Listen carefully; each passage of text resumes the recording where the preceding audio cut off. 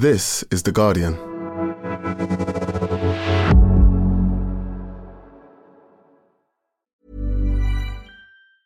Tired of ads barging into your favorite news podcasts? Good news. Ad-free listening is available on Amazon Music for all the music plus top podcasts included with your Prime membership. Stay up to date on everything newsworthy by downloading the Amazon Music app for free or go to amazon.com/news ad free. That's amazon.com/news ad free to catch up on the latest episodes without the ads. Finding your perfect home was hard, but thanks to Burrow, furnishing it has never been easier. Burrow's easy-to-assemble modular sofas and sectionals are made from premium, durable materials, including stain and scratch-resistant fabrics. So they're not just comfortable and stylish, they're built to last. Plus, every single Burrow order ships free right to your door. Right now, get 15% off your first order at burrow.com/ACAST. That's 15% off at burrow.com/ACAST.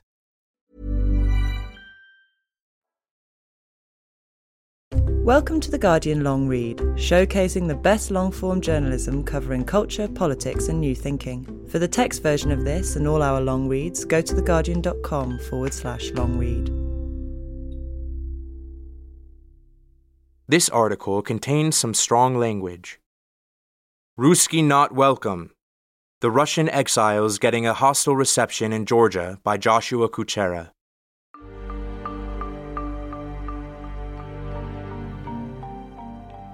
Dima Balish stood in the empty park amphitheater in his orange hoodie and dirty white sneakers. It was November in Tbilisi, Georgia, and he was in the middle of a 24-hour performance art piece dedicated to his hasty flight to the Georgian capital from his home in St. Petersburg, Russia. When I showed up, I was the only spectator, so he had plenty of time to talk. "It's ironic," Balish told me. "I went from a place I didn't feel at home to a place that is not welcoming me." He had been openly against the war in Ukraine, but his prospects outside Russia, he didn't have much money and doesn't speak any language other than Russian, were meager. So at first, after the full-scale invasion of Ukraine began in February 2022, he stayed. But when the Russian president, Vladimir Putin, announced a general mobilization at the end of September, Balish, as a man of draft age, had no choice but to leave the country or risk being conscripted into an army he did not support to fight a war he found unjust. Georgia was a logical destination. It was one of the few countries with a border that remained open to Russians unable to afford plane tickets. But tens of thousands of Russians had the same idea, and border guards in the small town in the Caucasus Mountains that hosts Georgia's only land crossing with Russia were overwhelmed. Balish's performance was his small way of reckoning with his experience of leaving Russia. But his timing was awkward. He had scheduled it for a day when Russia had just embarked on a vicious new phase of its campaign, targeting Ukrainian civilian infrastructure in order to deprive the population of electricity and heating. Balish had tried to promote the event on social media ahead of time, but his post drew a barrage of negative comments, particularly from Georgians and Ukrainians whose tolerance for Russian anything, much less self-pity, was worn down to zero. "This is not Putin's war, this is Russia's war," one commenter wrote in response to Balish's announcement. Balish is part of a massive influx of Russian immigrants who have settled in Georgia, mostly in Tbilisi, a city of 1.2 million people, since the start of the war. While the statistics are imprecise, government figures indicate that as of October 2022, more than 110,000 Russians had arrived in Georgia since the start of the war. The same report found that more than 25,000 Ukrainians had also relocated there since the start of the invasion. The influx has overwhelmed the city, taxing its housing and social infrastructure and exacerbating existing political and cultural rifts. Intrinsic to Georgia's post-Soviet national identity is its centuries-long domination by Russia, dating from the late 18th and early 19th centuries when Georgian kings requested Russian protection as a security guarantee against attacks from the Persian Empire to the south. The Russians not only failed to prevent Persian aggression, Tbilisi was leveled during an invasion in 1795, but annexed Georgia outright in 1801 and made it part of their empire. Thus began 2 centuries of rule from the north, which ended only in 1991 with the collapse of the Soviet Union. Georgians have long insisted that their grievance is only with the Russian state, not with the Russian people. But the invasion of Ukraine has all but eroded that distinction. The flight of tens of thousands of Russians who consider themselves victims of their own government comes just as Georgians are more inclined than ever to place collective responsibility for the war in Ukraine upon all Russians. The mass migration has roiled Georgia and confronted it with knotty moral questions. Who counts as a victim? What responsibility do citizens hold for the actions of their nations? How should we allocate our sympathy?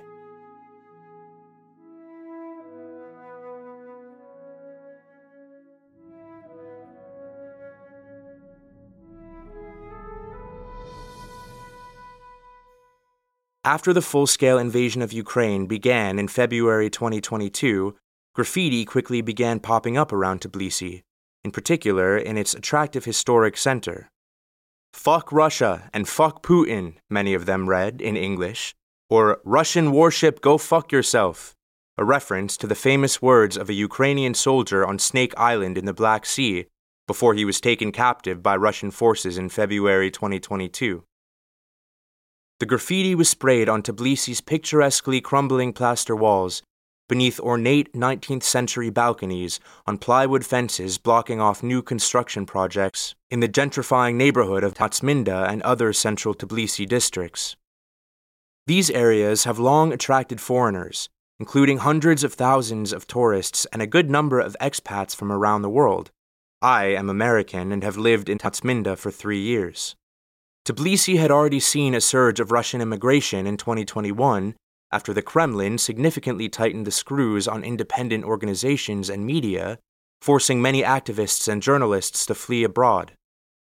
But that boom was far eclipsed in 2022, when it soon became more common to hear Russian spoken in my neighborhood than Georgian. The invasion of Ukraine evoked a complex set of emotions for Georgians: sympathy for Ukrainians, and fear that Russia might soon turn its gaze back to Georgia, which it had previously invaded in 2008. If Russia won in Ukraine, Georgians had reason to fear that the Kremlin would be emboldened to come and finish the job it began in 2008. If it lost, they also feared that small and weak Georgia could be an easy consolation prize. There was also hate. Even before the graffiti started to pop up, there was writing on virtual walls, outpourings of vitriol on social media. Concerned citizens circulated a petition to institute a visa regime for Russians. Otherwise sensible people argued that the Russians fleeing to Tbilisi posed a threat, suggesting that Putin might use their presence in Georgia as a pretext to liberate them. Some said the Russians should have remained at home and tried to overthrow Putin, and that they were to blame for not having done so before the war. Still others suggested that the Tbilisi Russians were merely pretending to be against the war in Ukraine, and that despite their attestations to the contrary, the rot of Russian colonialism was so deep that even self-proclaimed dissidents could not wash off its stench. A friend told me about a fistfight at a bar between a Russian and a Georgian. A Telegram channel for Russians in Tbilisi posted an anonymous recording of someone, speaking in Georgian-accented Russian, threatening to beat up Russians. Given that the Kremlin considers Russophobia in Ukraine to be a justification for war there, the situation here in Tbilisi felt pregnant with tension. One 20-something Russian human rights activist who came after the 2021 crackdown initially settled in happily. She insisted on anonymity out of concerns for the safety of her family in Russia. But when the war started, things changed radically, she told me. Georgians became hostile to Russians overnight. Before the war, I would never think people would be hostile. She took a trip to the Black Sea coast and tried to book a place to stay online, but several would-be hosts refused to rent to her because she was Russian. One wrote that she should instead go back to Russia and fight Putin. The message was in Georgian. She used Google Translate. She tried to explain that she could not return to Russia. I was so angry, I told him, I am a human rights activist. I am a journalist. I have friends who were tortured, she said. He asked her to send documents proving she was persecuted, and only then, she recalled, did he say that, "Maybe we will let you stay." The Russian arrivals settled into self-contained émigré quarters, and in the absence of regular communication between Georgians and Russians, graffiti seemed to fill the vacuum. It became ubiquitous around Tbilisi's central districts. You couldn't walk 50 meters without seeing, "Russia is a terrorist state." Over time, it seemed to become less about Russia the state and more about Russians as people. "Ruzzki go home," and "Ruzzki not welcome." The Z referred to the Russian state's symbol for the war. "Fuck off home" in Russian. "Russians go back to your ugly country."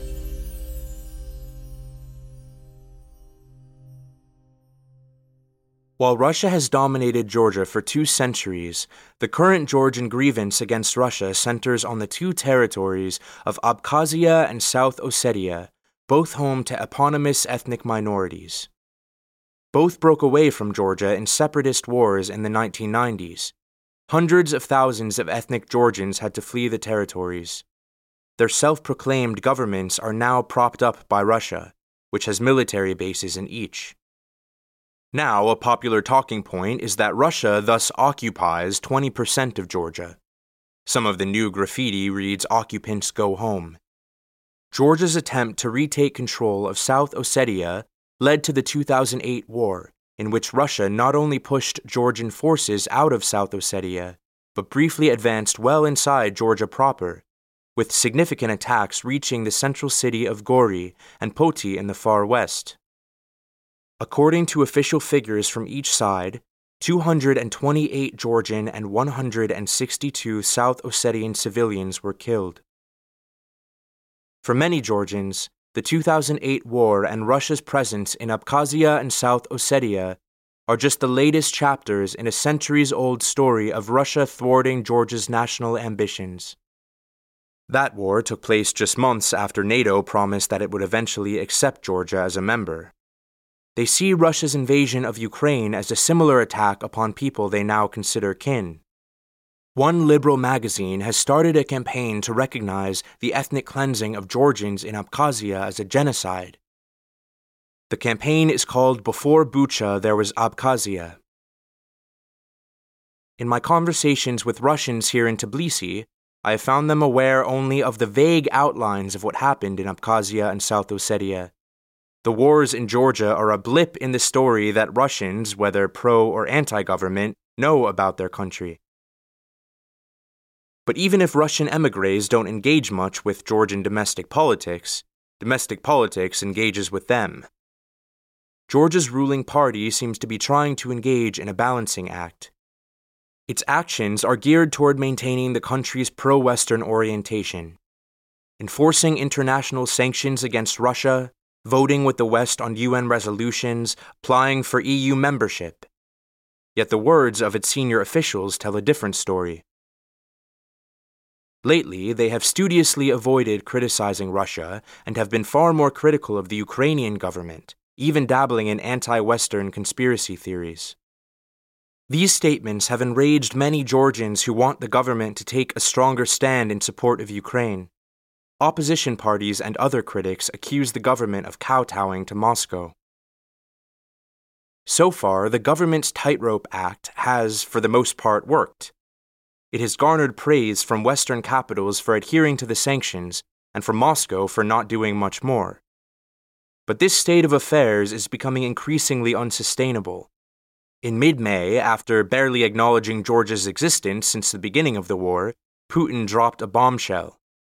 Russia would reverse a ban on direct flights to Georgia it instituted in 2019, and also remove visa restrictions for Georgians traveling to Russia.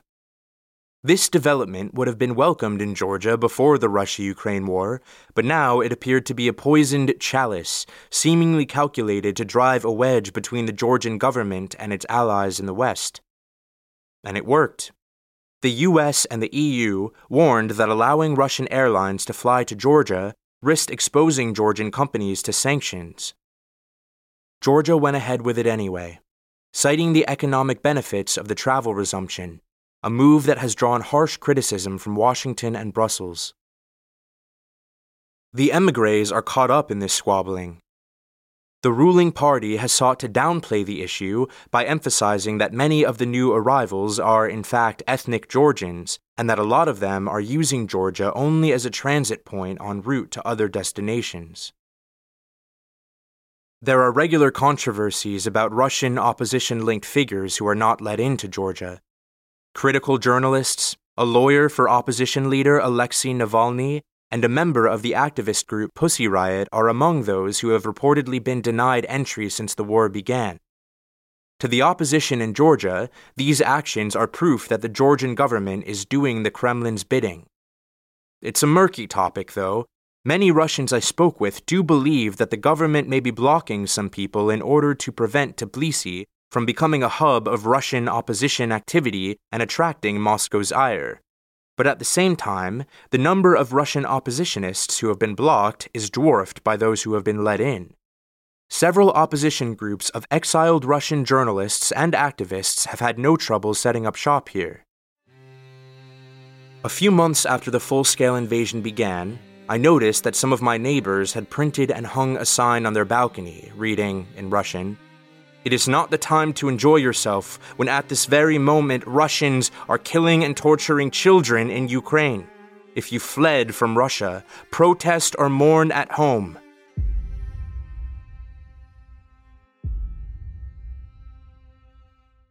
Thanks for listening to The Guardian Long Read.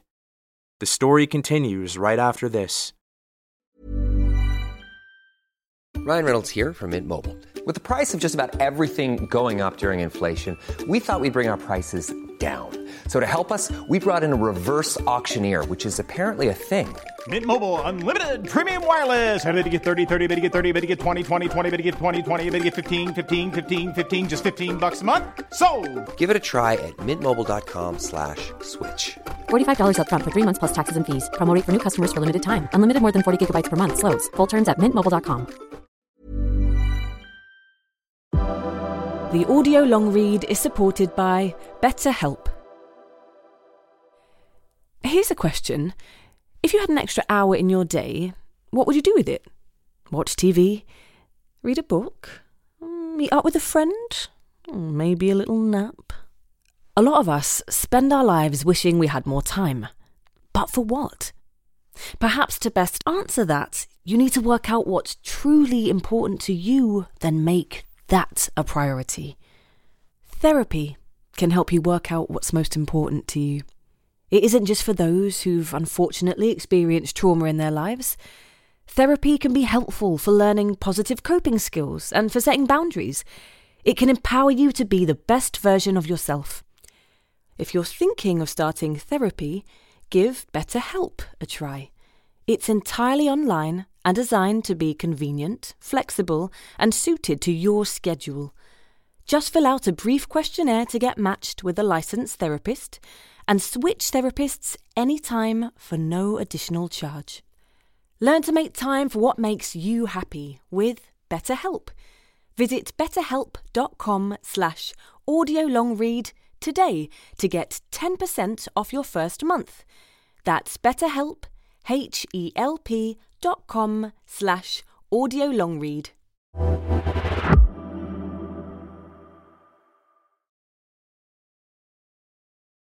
Welcome back to The Guardian Long Read. It can be tempting to overinterpret the graffiti, but as I started to meet and interview Russians about their exodus, they frequently brought it up. The street markings were a significant part of their experience, a visual bullhorn constantly announcing what at least some vocal portion of Georgians thought about them. "It works," one Russian academic who moved here a few months after the start of the war told me. The graffiti was a reminder to stay quiet. He had been attacked on social media for suggesting that dissident Russians didn't deserve collective punishment for the war. He deleted his Twitter account and asked not to be named in this story. "Being on the streets, especially the first time I came to Tbilisi, it felt as if I was inside the Twitter feed," he said. "It was a metaverse-like experience, only you can't really unfollow it." Belish, the performance artist, told me he believed it wasn't Georgians writing much of the Russophobic graffiti, but Russians themselves. This belief, repeated by many other Russians in Tbilisi, originated with a social media post that went viral in the fall. A Russian man had filmed himself spray painting "Fuck Russian" smiley face on a Tbilisi wall. I was skeptical, so I tracked down the graffitist from the video, Andrei Mitroshin, a punk musician who had fled Moscow soon after the war started, first to Yerevan in Armenia and then to Tbilisi. He told me he had posted the video as a comment on a friend's post, as a joke, and from there someone took it at face value. He had even posted on Telegram the day after it went viral. The irony is that it was written by a Russian, me. The post-irony is that it's possible to imagine that all this graffiti was written by Russians to intimidate other Russians. That correction, though, doesn't seem to have had the same legs as his viral video, which contained a kernel of truthiness that resonated with many Russians here. In his correction post, Mitroshin took pains to emphasize that the graffiti around the city did not represent his typical in-person interactions with Georgians. Living in Georgia for some time, every day we see on all the walls here are written, "Fuck Russians, Russians go home," and so on, he wrote. There are, of course, people here who don't like Russians, for understandable reasons, and this graffiti often scares many Russians, and many are afraid to come here because of Russophobia that they have heard or read about somewhere. But he concluded, Georgia is a wonderful country with wonderful and super friendly people.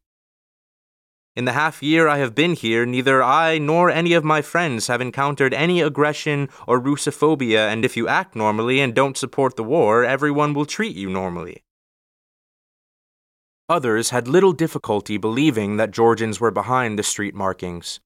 Alexander, a recent émigré and fellow amateur scholar of anti-Russia graffiti who didn't want to give his full name, gave me a little tour of his neighborhood, Vera, not far from mine.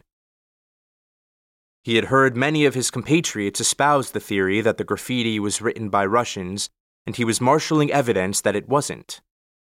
On one wall was a variation of a ubiquitous graffito, "Putin is a dickhead," but this one mixed a Russian I and a Ukrainian KH in a way no native speaker of either of those languages would have.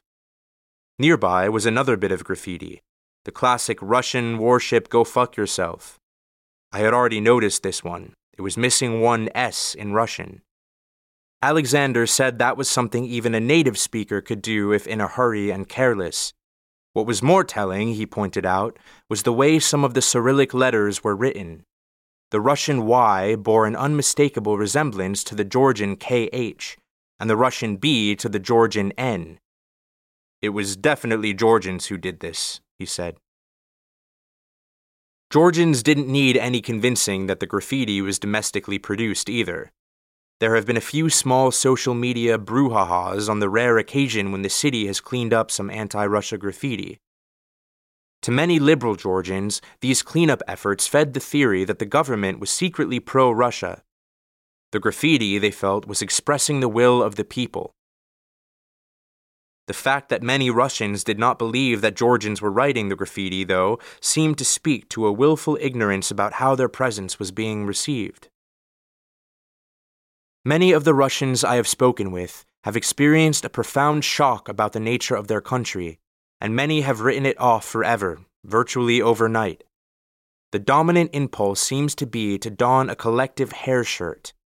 Many Russian establishments in Tbilisi are identifiable by the Ukrainian flag on display and a poster with a QR code letting you donate to the Ukrainian armed forces. If they bring up some way in which Russian émigrés are poorly treated, it is invariably caveated with, of course it's nothing compared to what Ukrainians are going through. Decolonization is a buzzword in the city. During his 24-hour performance piece, Belish had a lot of time to kill, so he brought along some reading. A Russian translation of Internal Colonization, a 2011 book by the historian Alexander Etkind that reimagines Russian history through the lens of post-colonial theory. For obvious reasons, it has gained currency and popularity since the start of the war. Maybe it has some answers for me, Belish said. Russians think we don't have anything without them, but it's not true, Zurab Chataya told me. He is a complicated identity. With a Georgian father and a Russian mother, he grew up speaking Russian in Abkhazia. Nearly all ethnic Georgians were forced out of Abkhazia during the war in the 90s, and Chataya's family fled to Moscow when he was a teenager.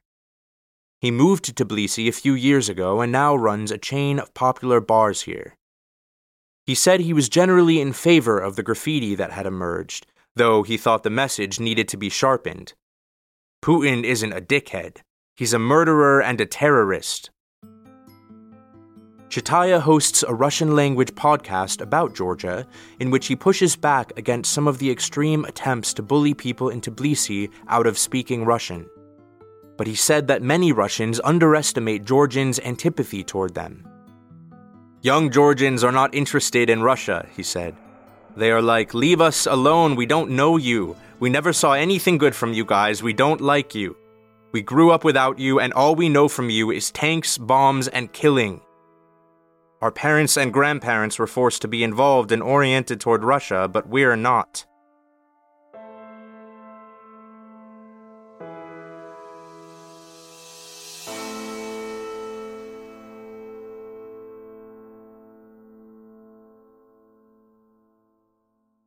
The fact that Russians can still enter Georgia without doing anything more than showing their passport rankles many Georgians.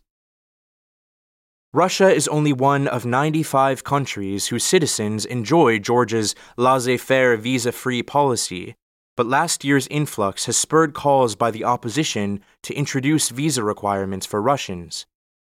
The government has resisted, however, citing the economic benefit that the émigrés bring. The country's GDP grew more than 10% in 2022, and government officials have given partial credit to the Russian arrivals. But the economic benefits have been distributed unequally. Landlords, restaurant owners, and the like have done well out of the arrival of tens of thousands of middle-class consumers. Working-class Georgians, meanwhile, are suffering from the resulting inflation. After Putin's mid-May announcement about restoring direct flights between Russia and Georgia, the visa debate flared up again, and this time the U.S. Embassy got involved. The ambassador suggested that Putin may intend to use the Russian presence to interfere in Georgia somehow. And while a few months earlier she had urged that Georgia must continue to welcome those fleeing Russian repression, now she was sympathetically noting that many Georgians are concerned about the 100,000 Russians who came to Georgia last year. To live in Tbilisi is to be enveloped in layers of responsibility and victimhood, to inhabit a hierarchy of perpetrators, colonizers, and colonized. The influx of Russians has, in the view of many activists, complicated Georgian domestic politics and also hampered the nation's efforts to reckon with its own history of dominating smaller nations. The origins of the wars of the 1990s are hotly contested, but a significant share of the responsibility lies with Georgia, a fact that is obscured by the narrative of Russian occupation. The occupation narrative also denies the agency of Abkhazians and Ossetians themselves. For the most part, they do not consider themselves occupied, and view Russian backing as a necessary evil, protecting them against what they deem the greater danger of Georgian nationalism. In today's overheated atmosphere, these nuances are increasingly lost. The Russia-Ukraine war paralyzed the process of rethinking our conflicts, making it almost impossible to discover and realize our own mistakes, wrote Anna Zyapshpa, a Tbilisi-based filmmaker of Georgian and Abkhazian background. Meanwhile, the graffiti keeps proliferating and evolving.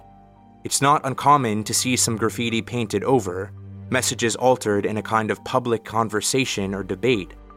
One common edit is to change "fuck Russia" to "fuck Putin." Near me, there is a "Russians fuck off cunts," and someone added above it, "Nationalists of all countries, go fuck yourselves." I have been monitoring another one in the neighborhood that started out as "Russians go home," written in blue, to which someone edited the last word in yellow for the colors of the Ukrainian flag, to read, "Russians go help." Recently it was changed again, Now it reads, Russians go to hell.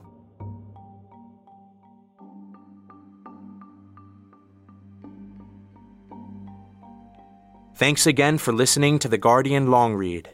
That was Ruzzki Not Welcome, The Russian Exiles Getting a Hostile Reception in Georgia by Joshua Kuchera. Read by Anthony Nero and produced by Nicola Alexandru. The executive producer was Ellie Bury. This piece was originally published in issue number 5 of The Dial. For more Guardian long reads in text and a selection in audio, go to theguardian.com/long read.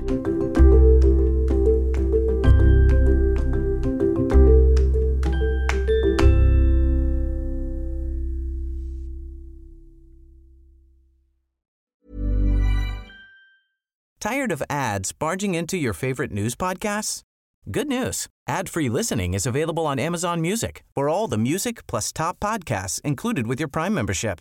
Stay up to date on everything newsworthy by downloading the Amazon Music app for free or go to amazon.com/news ad free. That's amazon.com/news ad free to catch up on the latest episodes without the ads.